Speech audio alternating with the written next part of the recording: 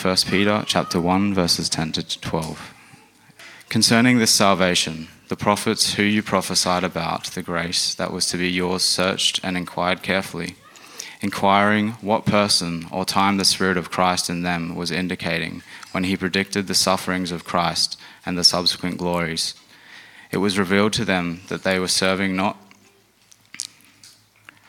themselves but you, in the things that you have now been announced to you through those who preach the good news to you by the Holy Spirit sent from heaven, things into which angels long to look. Well, what fills you with awe? What really just makes your senses come alive and make you stop and just look? Maybe it's the little, almost random, but perfect movements of a very new baby. You sit there in awe of this little creature. Maybe it's the latest video game that you've bought and you're playing for the first time on your high-definition screen. Maybe it's a fully immersive cinema experience in the IMAX. It's just massive. Maybe it's amazing colors and smells of a market full of the hustle and bustle of people. For me, nature tends to be something that gives me a great sense of awe. On our recent family trip to New Zealand, there were lots and lots of natural wonders for me to turn my gaze upon. High frozen peaks glowing in the moonlight of an almost supermoon, towering redwood forests, rolling green hills and mountains covered in thousands of sheep, new birds to enjoy, rivers to watch, wonders to behold. I can spend hours just enjoying creation. For me, it's a beautiful way of recognizing God, the creator of it all, as I reflect on and experience his greatness, his creativity, and his wonder. Maybe you relate.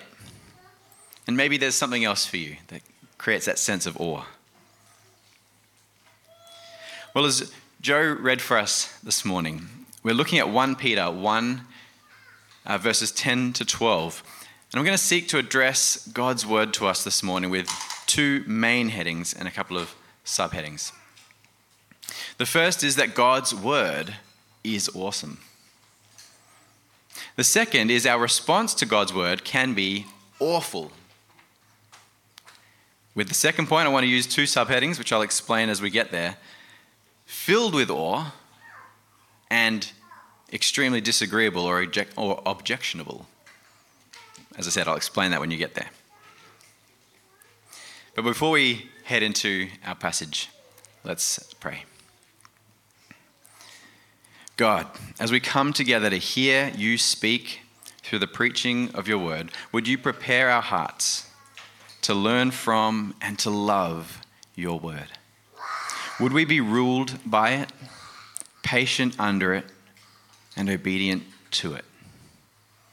By your grace, be pleased to reveal yourself to us this morning from your inspired word through the flawed and faltering work of my preaching. In Jesus' name, amen. All right, so point one, God's word is awesome. Now, I'll just wrap it up there. It has always been understood by God's people that God speaks. We see right at the start in Genesis 1, God speaking the world into being at creation. We see God speaking to Adam and Eve. We see him speaking to Abraham, Isaac, and Jacob, to Moses, and on through other prophets. And as we've sung as well this morning, a number of them, and read from some of them. David. It was not only recognized, though, that God spoke, but it was recognized by God's people that God's word would stand and would hold true forever. In Isaiah Chapter 40, verse 8, we read, "The grass withers, the flower fades, but the word of our God will stand forever." Or in Proverbs chapter 30, verses 5 to 6, "Every word of God proves true. He is a shield to those who take refuge in him. Do not add to his words, lest he rebuke you and you be found a liar." Our passage this morning is one of those passages in the New Testament that gives us great confidence that the God who is recorded as speaking in the Old Testament continues to be the God who speaks in the New. An encouragement to trust that our God speaks and that we can find his inspired word in the pages of the Bible. Our passage is only a short one, but it opens with a conjunction at verse 10.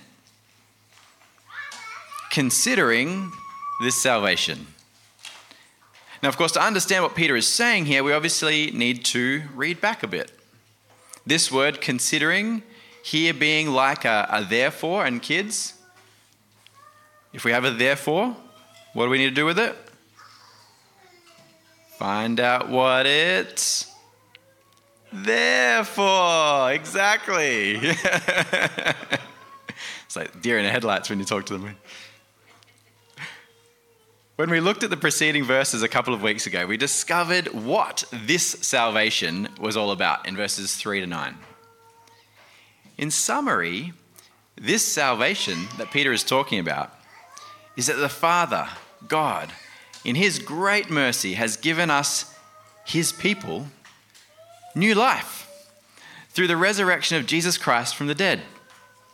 This salvation, through faith, gives us a living hope of an incorruptible inheritance guarded through faith for our ultimate salvation. Despite us not being able to see Christ physically, our faith causes us to trust him through the trials that God sets before us, trials that we can see as necessary as they result in the demonstrated genuineness of our faith. And so these trials lead to our joy and the praise of God's glory now, and will lead to praise, honor, and glory to us in Christ when the salvation of our souls is finally obtained for eternity. That's the salvation that Peter is talking about. And these last few verses that we read today bring this exploration of our salvation to a close in the letter. A salvation that he emphatically began, Peter that is, talking about by declaring in verse 3, "Blessed be the God and Father of our Lord Jesus Christ," before he embarked on this great explanation of our salvation. In fact, I understand that verses 3 to 12 are actually one big sentence in the Greek. We can look at this group of verses as being about salvation future in verses 3 to 5, salvation present in verses 6 to 9, and now salvation past. Or perhaps more properly, how we can see that our present and future salvation has always been God's plan from the beginning. A bit like Ebenezer Scrooge's three ghosts of Christmas: salvation future, salvation present, salvation past. You can try and remember it that way. So that is the context of what Peter is talking about as he goes on in our passage today. Considering this salvation, the prophets who prophesied about the grace that was to be yours searched and inquired carefully. Well, the prophets here are the writers of the Old Testament scriptures. And of course, we see from verse 1 that the people Peter is talking to in this letter are the yours in this part are the elect, the Christians living as exiles in the world, people whose home is heaven, but who continue to live for God here and now as they await Christ's return. If you are a Christian here today, then that is you too. If you are not, and the salvation I have described just now is foreign to you, please know it can be a salvation that is for you to know personally as well. I implore you to take up the call to repent and believe today that we see in Scripture. And I'd love to talk to you more about it. I think the focus of Peter, as he describes the Old Testament prophets here, is fascinating. I mean, obviously the Old Testament prophets, as we read through them, they received messages that had immediate relevance to God's people at the time. There were oracles of blessing and judgment on God's people for their conduct that they had committed. Promises of the deliverance of Israel from her enemies. Warnings against failing to follow God's laws or bowing down to the various gods of the people around them, which they did time and time again. And so on. But interestingly, that is not Peter's focus here. Rather, Peter is saying that the prophets prophesied about the grace that was to be for the people of God many years later.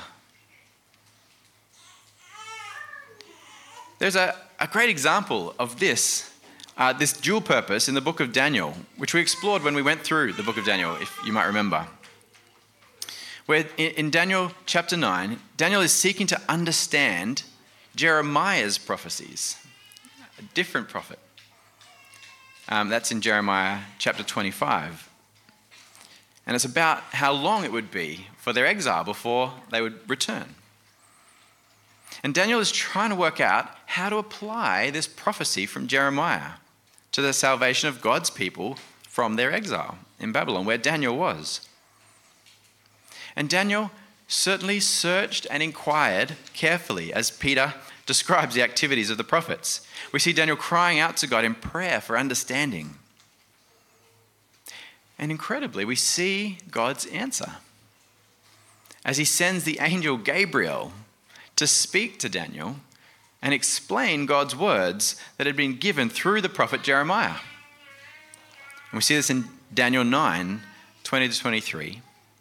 And explaining how they were to apply. But it's also clear, as we read those verses, that God was speaking through Daniel and Jeremiah about times in the more distant future as well, to the revelation of the more fulsome salvation of God's people in Christ. And you see that in the verses that follow, in Daniel 24 to 27, where Gabriel explains the Jeremiah prophecy. And you see him speaking about the anointed one, or the Messiah, the Christ, coming. Now you'll have to dig up JR's old sermon on that if it's whet your appetite to explore more. I don't have time to explore that today. That's not where we are. But as an example, it's a good one to see how there is the immediate and the future being played out in the one time. And if you want a nice, clear example of a prophecy pointing forward to our eternal salvation from Jeremiah, well, we've read a couple this morning. Isaiah 53, is it pretty clear? We've seen some of the ones that Peter himself brought out in Acts chapter 2. But Jeremiah 31 to 34 is also a good one. Behold, the days are coming, declares the Lord, when I will make a new covenant with the house of Israel and the house of Judah.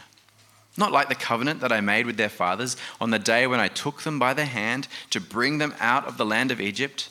My covenant that they broke, though I was their husband, declares the Lord.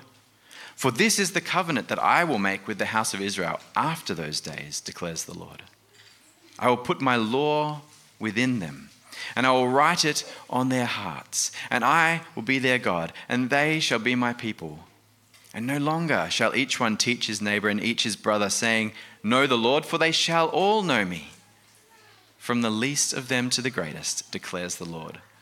For I will forgive their iniquity, and I will remember their sin no more.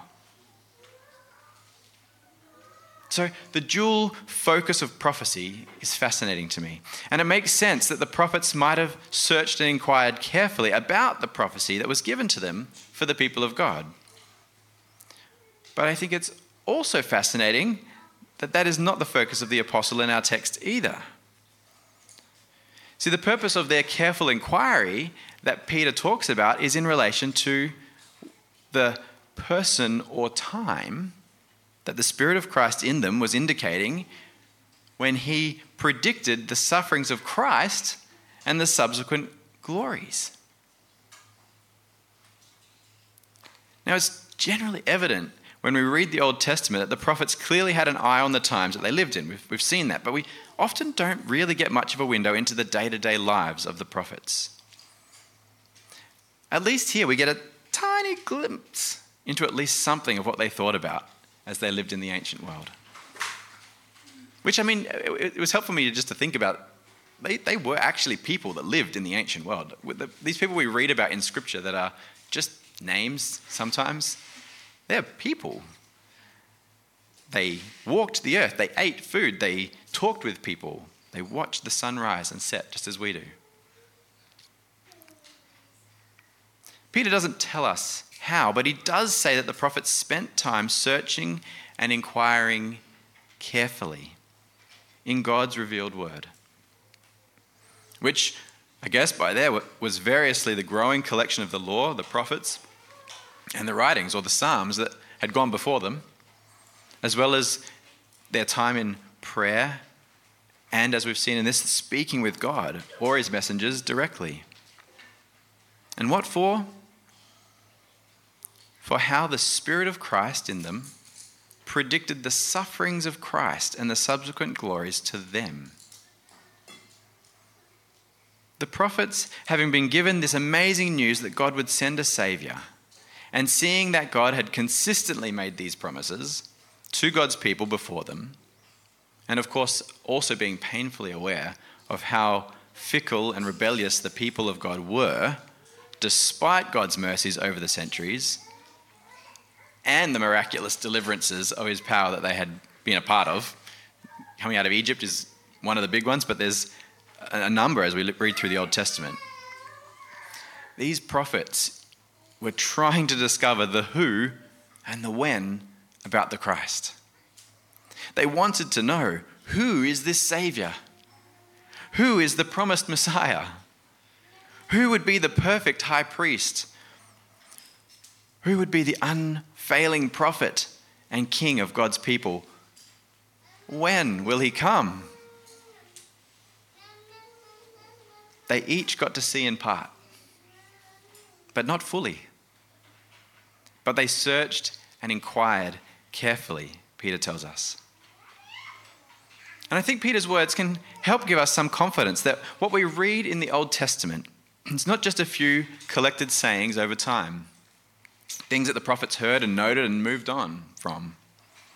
No, the purposes of why God was telling them these specific things was something the prophets wanted to get to the bottom of and explored as much as they could. We can be confident that the oracles and books that have been recorded for us are the carefully inquired about Word of God that the Spirit of God wanted to reveal to us about the Christ. That's incredible. But lest we feel too sad for our forefathers about what they might not have got to understand, Peter gives us a second little glimpse into their searching. And that is that it was revealed to them, that is the prophets, that they were not serving themselves, but you, elect exiles, in the things that have now been announced to you. This again, I think, is just fascinating.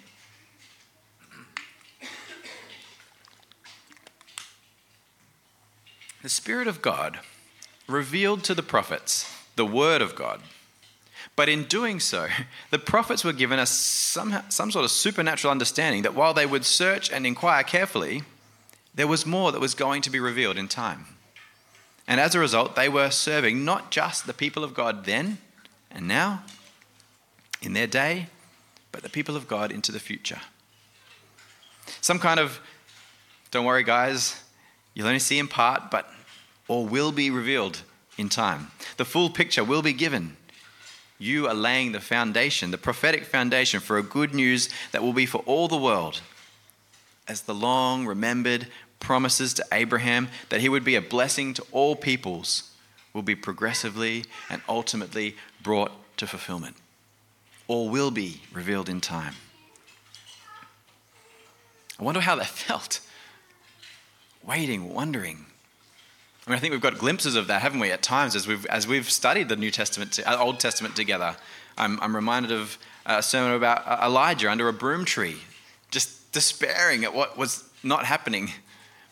It must have been really hard to have this insight into what God was doing and yet not have the full picture. But that's the work that the prophet had. And so we come full circle and see that the things that have now been announced to Peter's readers, these things are the message of salvation that has now been announced from 1 Peter 3-9. Of course, not only there. Jesus and the apostles had been proclaiming that, as we'll see. These things is the message proclaimed.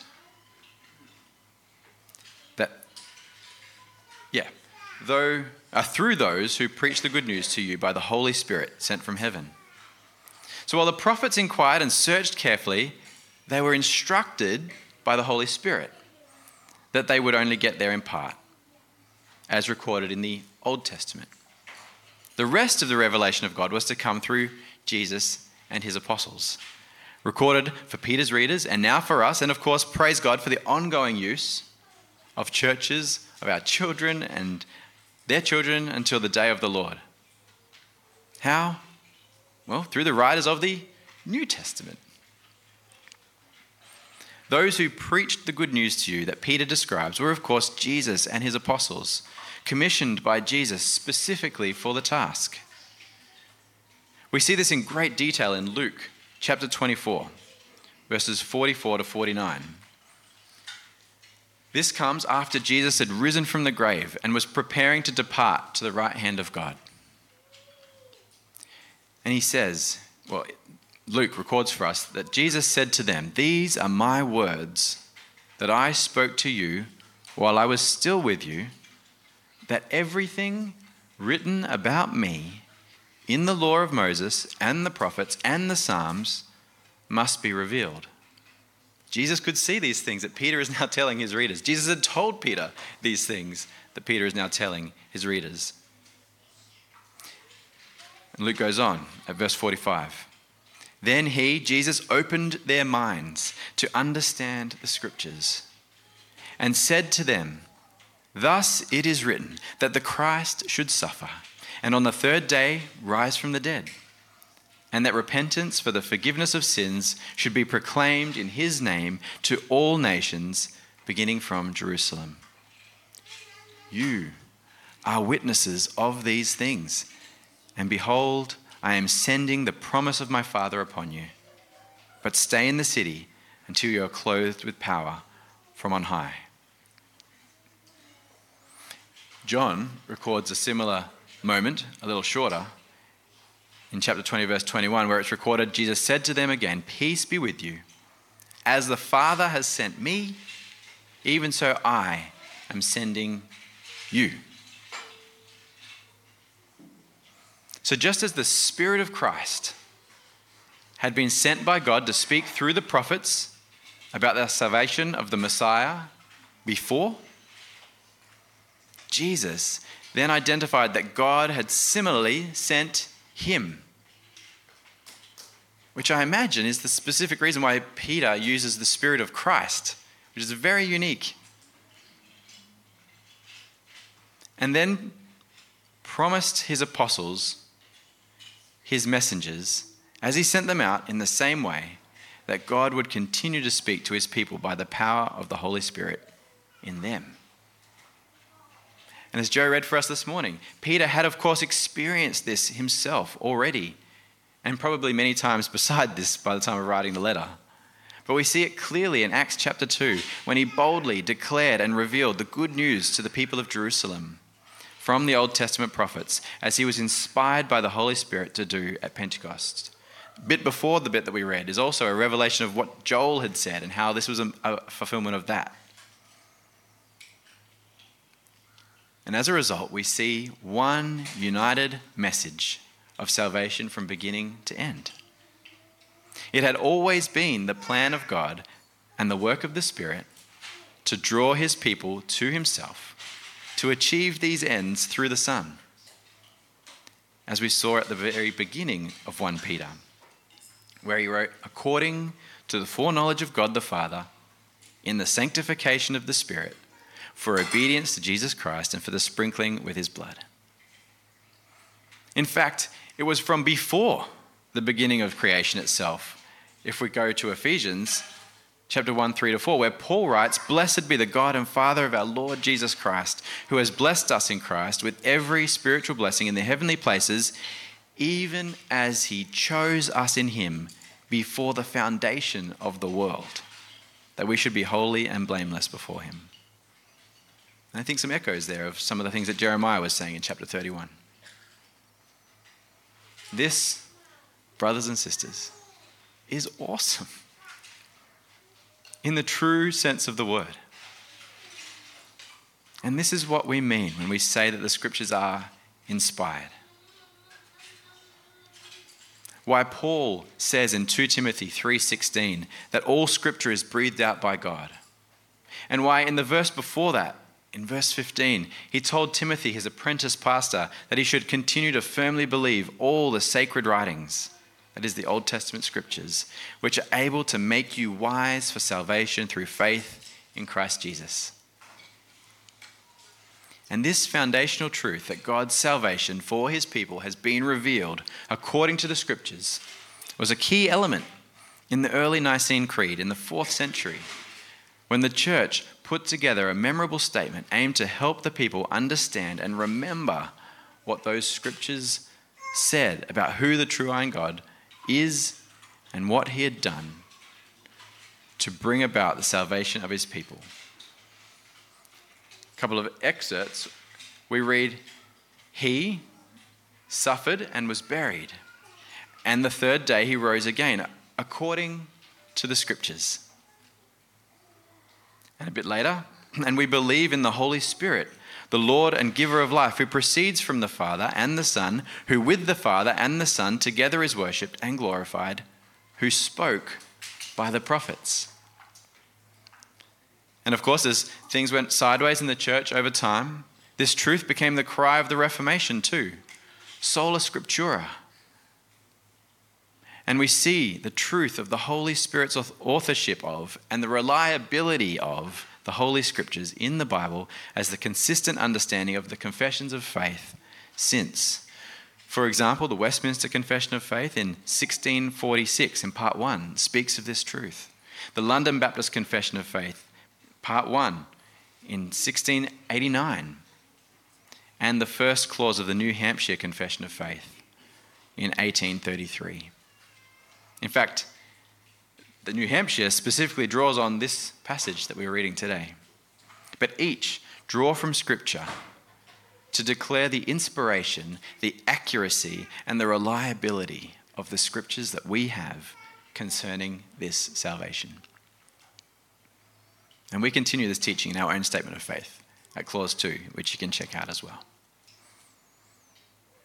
So, what do we do with this? Well, this takes me to my second point, perhaps confusingly. Our response to God's word can be awful. The word awful has an interesting etymology. From the root word of awe, the word awful is taken on two rather contradictory meanings. The first meaning, which is pretty archaic now, which is probably why when you read this you kind of go, huh? Is the one that perhaps is more along the expected definition when we think about what the word awe means. That is something that is inspiring or being filled with awe. That's the word awful in its more archaic meaning. You might use it in a sentence as, the view from the top of the mountain was truly awful. You could see for ages all around. It's really great to us in terms of how we use the word. Because I suspect that in your everyday use, if you use the word awful, you don't tend to use it in that more positive way, except perhaps when we use it informally, perhaps more in an American English style, when we say it's awfully nice, or something along that nature, which is close. But the other use of the word, awful, in the more common use, particularly in Australia, is something that is extremely disagreeable or objectionable, such as the behaviour of the children was awful. They didn't listen to a thing I was saying all day. But they're listening now, I'm sure. As we've seen this morning, the message of salvation revealed through the whole of Scripture is incredible. God's word that records it for us and declares it to us in the power of the Spirit is an awesome gift. So how do we respond? Are we filled with awe? Or do we have the more disdaining approach that we see it as a bit disagreeable or objectionable? Well, let's start with being filled with awe. Now, I asked you earlier to think about something that brings or that inspires awe in you. Something that you might describe as awesome. I just asked it rhetorically, but I wonder whether Scripture came to mind. Whether that was something you thought, this is definitely something that brings awe to me. Even if it wasn't, what do we do with things like that? What do we do when we find something that is awe-inspiring? Well, usually we seek it out, don't we? Once identified, we look for it again. And perhaps try and find it in bigger and greater measure to allow us to experience the awe over and over. I'm sure some of us here, hopefully most or many of us here are in agreement with me that the picture of the magnificence of Scripture is something like an amazing mountain where you can stand in awe and soak it up and see something that is amazing. I'm sure many of us, if not all of us here, love the message of the gospel and are thankful time and time again for how it speaks to the circumstances of our lives.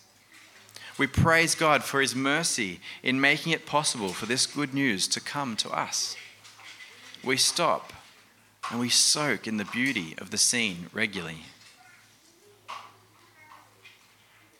In thinking about responses at our church meeting last week, I reflected on the story of the disciples who were traveling on the road to Emmaus the day of Jesus rising from the grave, recorded earlier in Luke 24 from verse 13. The disciples were despondent. They had seen the death of Jesus, who they described as a prophet, mighty in deed and word before God and all the people, but who had been condemned to death and crucified by the chief priests and rulers. As they walked, they shared with a stranger who walked with them on the journey, saying how they had hoped that this prophet would be the one to redeem Israel. But not only had he died, but when they went to the tomb that day, they couldn't find his body.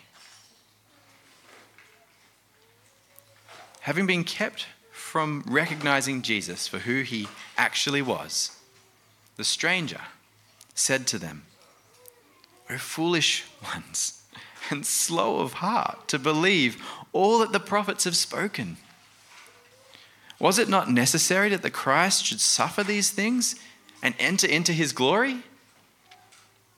And beginning with Moses and all the prophets, he interpreted to them in all the scriptures the things concerning himself. What a moment that might have been as Jesus explained through Scripture how they reveal him. When they arrived at their location for the evening, they still didn't know that it was Jesus. They invited the stranger to stay on with them rather than walk further. And as they shared a meal together, Jesus broke bread, blessed it, and gave it to them. And at that moment, their eyes were opened and they recognized him. And Jesus vanished. And here is their response. They said to each other in verse 32, did not our hearts burn within us while he talked to us on the road, while he opened to us the scriptures? And they rose that same hour and returned to Jerusalem, the way that they'd already come that day on their walk. And they found the 11 and those who were with them gathered together, saying, "The Lord has risen indeed and has appeared to Simon." Then they told what had happened on the road and how he was known to them in the breaking of the bread. When they heard the message of salvation presented through the scriptures, at that point, the Old Testament scriptures, of course, their hearts burned within them and they wanted to share. So much so that they returned on the journey that they had just traveled, presumably into the evening, so they could tell Peter and the other disciples and followers of Jesus. Now, as our members will be aware, and anyone that's been around for a while, this story, perhaps obviously, and particularly the response of the men as they heard the scriptures revealed to them, is the reason we chose the name of our church, Emmaus Road Baptist Church, and why our logo is a path leading over a book, the scriptures, to the cross.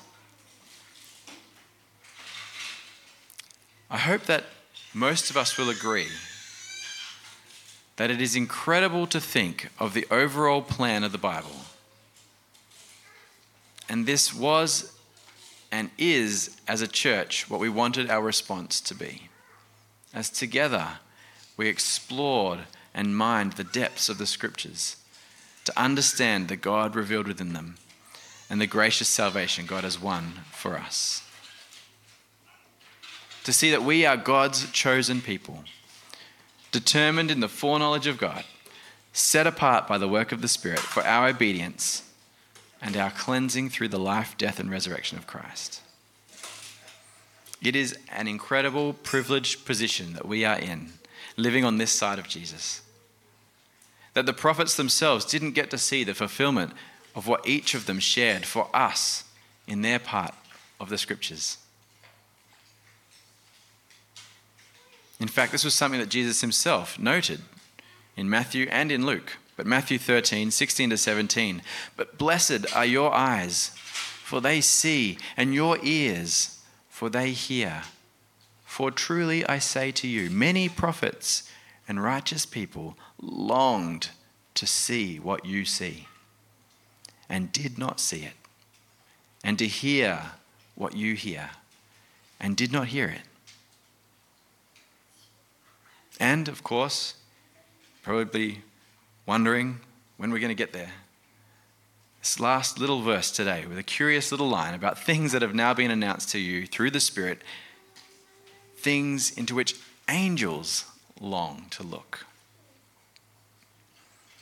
Angels, of course, are the messengers of God and are tasked to do his bidding, to send his messages. There's an aspect of how God has created them, though, that means they are different. They're in a different position to us as humans. And they do not, apparently, enjoy the opportunity to understand the revelation of salvation through the scriptures. They long to look in and understand. And Paul tells us in Ephesians 3, 9 to 10, that it is through the church that the manifold wisdom of God might now be made known to the rulers and authorities in the heavenly places. This was according to the eternal purpose that he has realized in Christ Jesus our Lord, in whom we have boldness and access with confidence through our faith in him. How we respond to the revealed gospel as a church is how God's salvation plan is revealed to the heavenly places. Just think about that for a minute. Does that inspire you to get into God's word with your brothers and sisters, to seek to understand God's salvation through it, to allow it to impact on us so much that it is evident that we are impacted by it? This truth that the angels long to know it and that we do is another one of those just incredible things that pops up in these 3 verses. What do we do with this amazing truth? Do we stand in awe of it? Or is it more the other definition of awful? Maybe not extremely disagreeable or objectionable.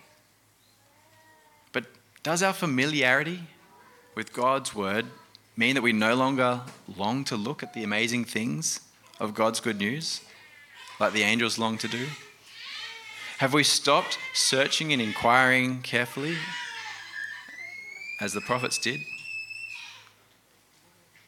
To continue my earlier picture of the awe induced by the sight of a huge mountain, it may be that some of us here are, at least at the moment, struggling to see the grandeur of the scene that is spelled out for us.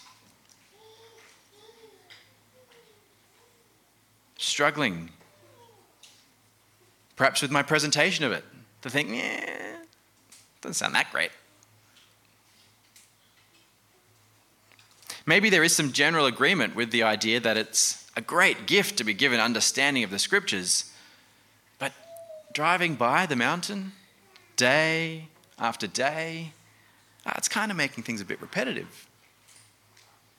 I remember talking to a pastor in Alice Springs who drives out of his street and looks at the MacDonald Ranges, and when you're close to them, they are pretty impressive. And I said it to him, I said, man, what an awesome view as you drive out of your street. He's like, oh yeah, I guess it is. I was like, wow, even something like that becomes mundane when you do it over and over. Is that how we approach Scripture? Perhaps circumstances in your life have meant that you've had to take a detour. So you're not really able to see the mountain and stop and enjoy it for a while. Perhaps things are busy. Life is hard. Things are getting in the way, crowding out your ability to stop and enjoy God's word. Or maybe you've deliberately taken another route to keep from having the potential for awe to be inspired altogether.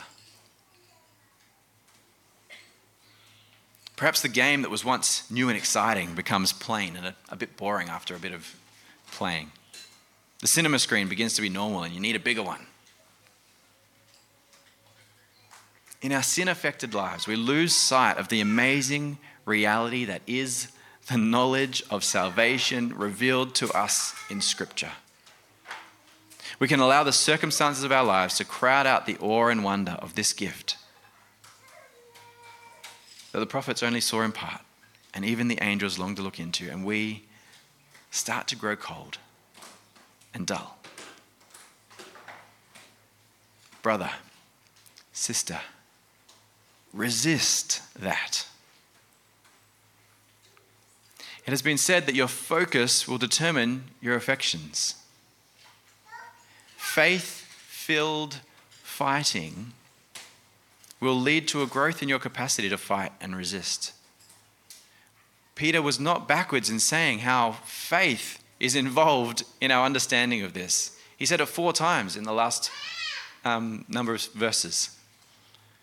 And that it is a gift from God. Exercise it. Remember Peter's words from verse 6. Our trials we experience are only if necessary.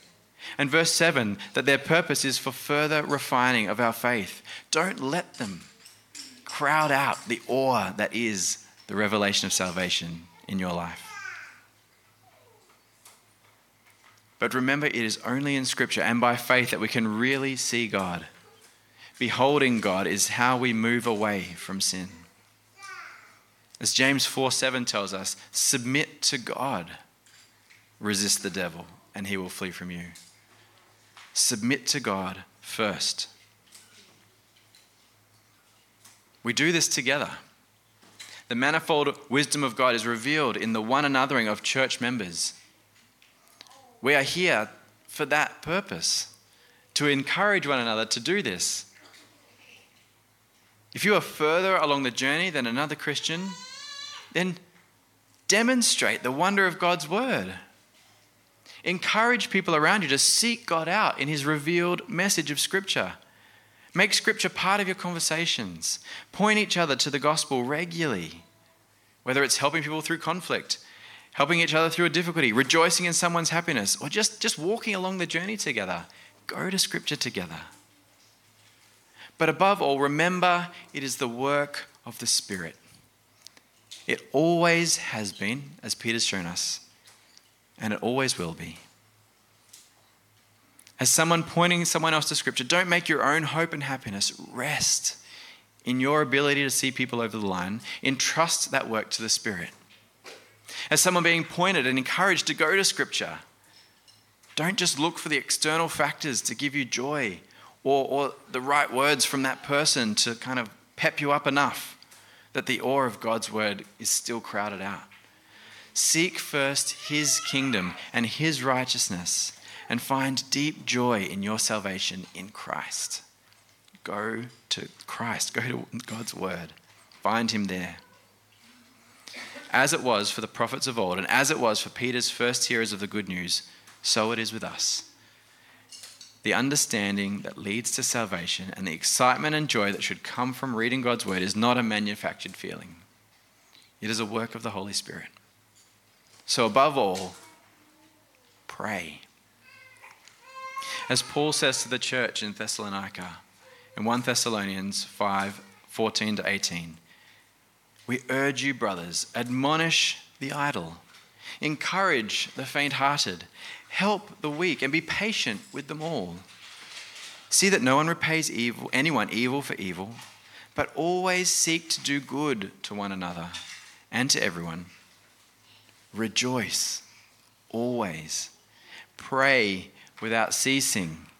Give thanks in all circumstances. For this is the will of God in Christ Jesus for you. Pray and saturate your life with Scripture.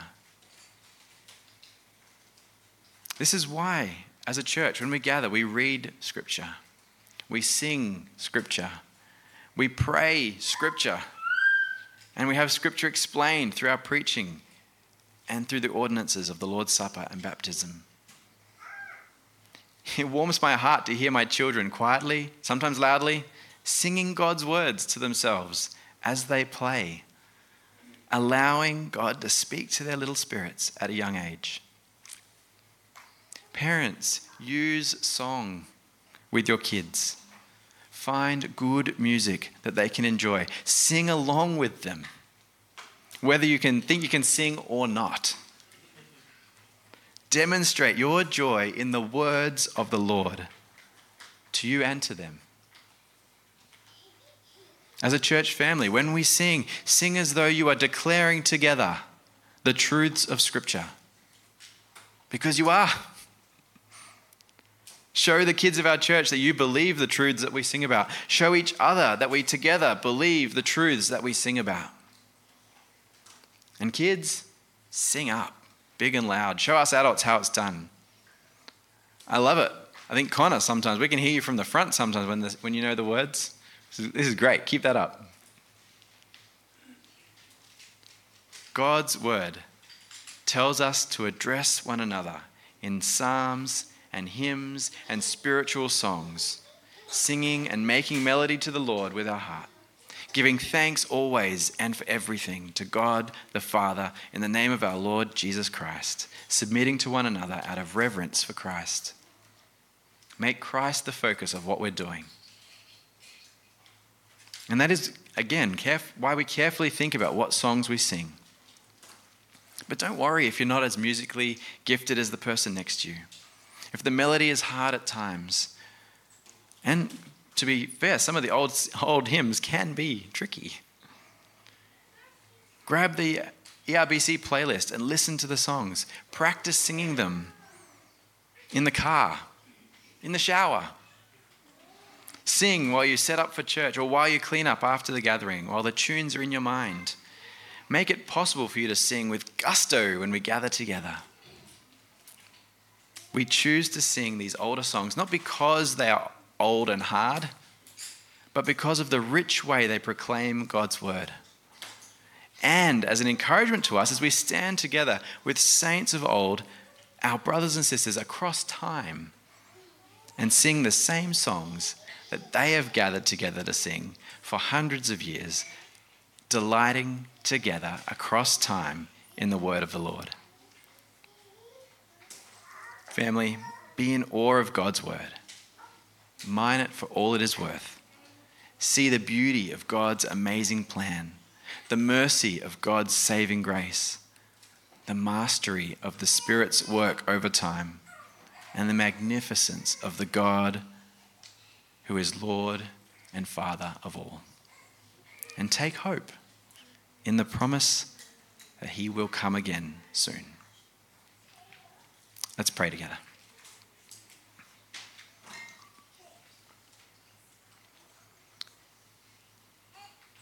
Gracious God, thank you for your revealed word.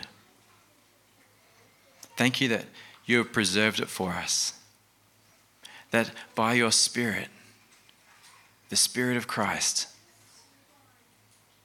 your prophets spoke into time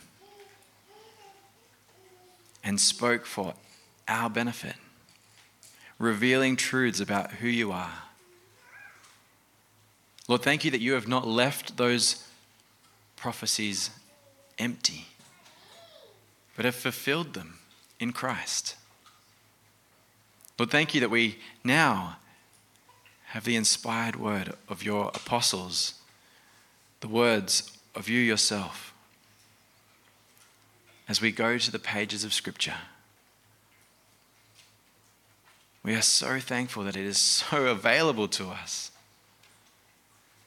But God, we need to confess that there are times when we don't see it as awe-inspiring. God, we confess that there are times where we see other things as perhaps of greater value, or at least of greater enjoyment. God, please forgive us for those times. God, would you build in us an awe of your word that is contagious, an awe in your word that causes our brothers and sisters to have that same awe.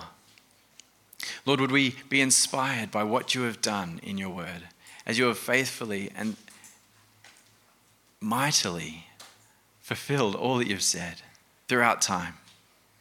And Lord, would we trust that you will continue to fulfill what remains. God, would you equip this church to do that? Would you equip the other churches of Darwin as they together seek to do that? Those churches who faithfully proclaim your word week in and week out, who faithfully seek to encourage one another by that word to the love and good works that you've prepared for them.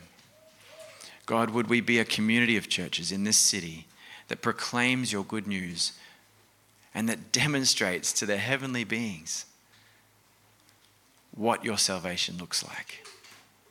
God, we are thankful that you have made it possible for us to see it. And we pray that we would not neglect that great gift. Would you be honored in our lives, together and individually, as we go to your word and as we live out what is there to your glory and for our joy. In Jesus' name, amen.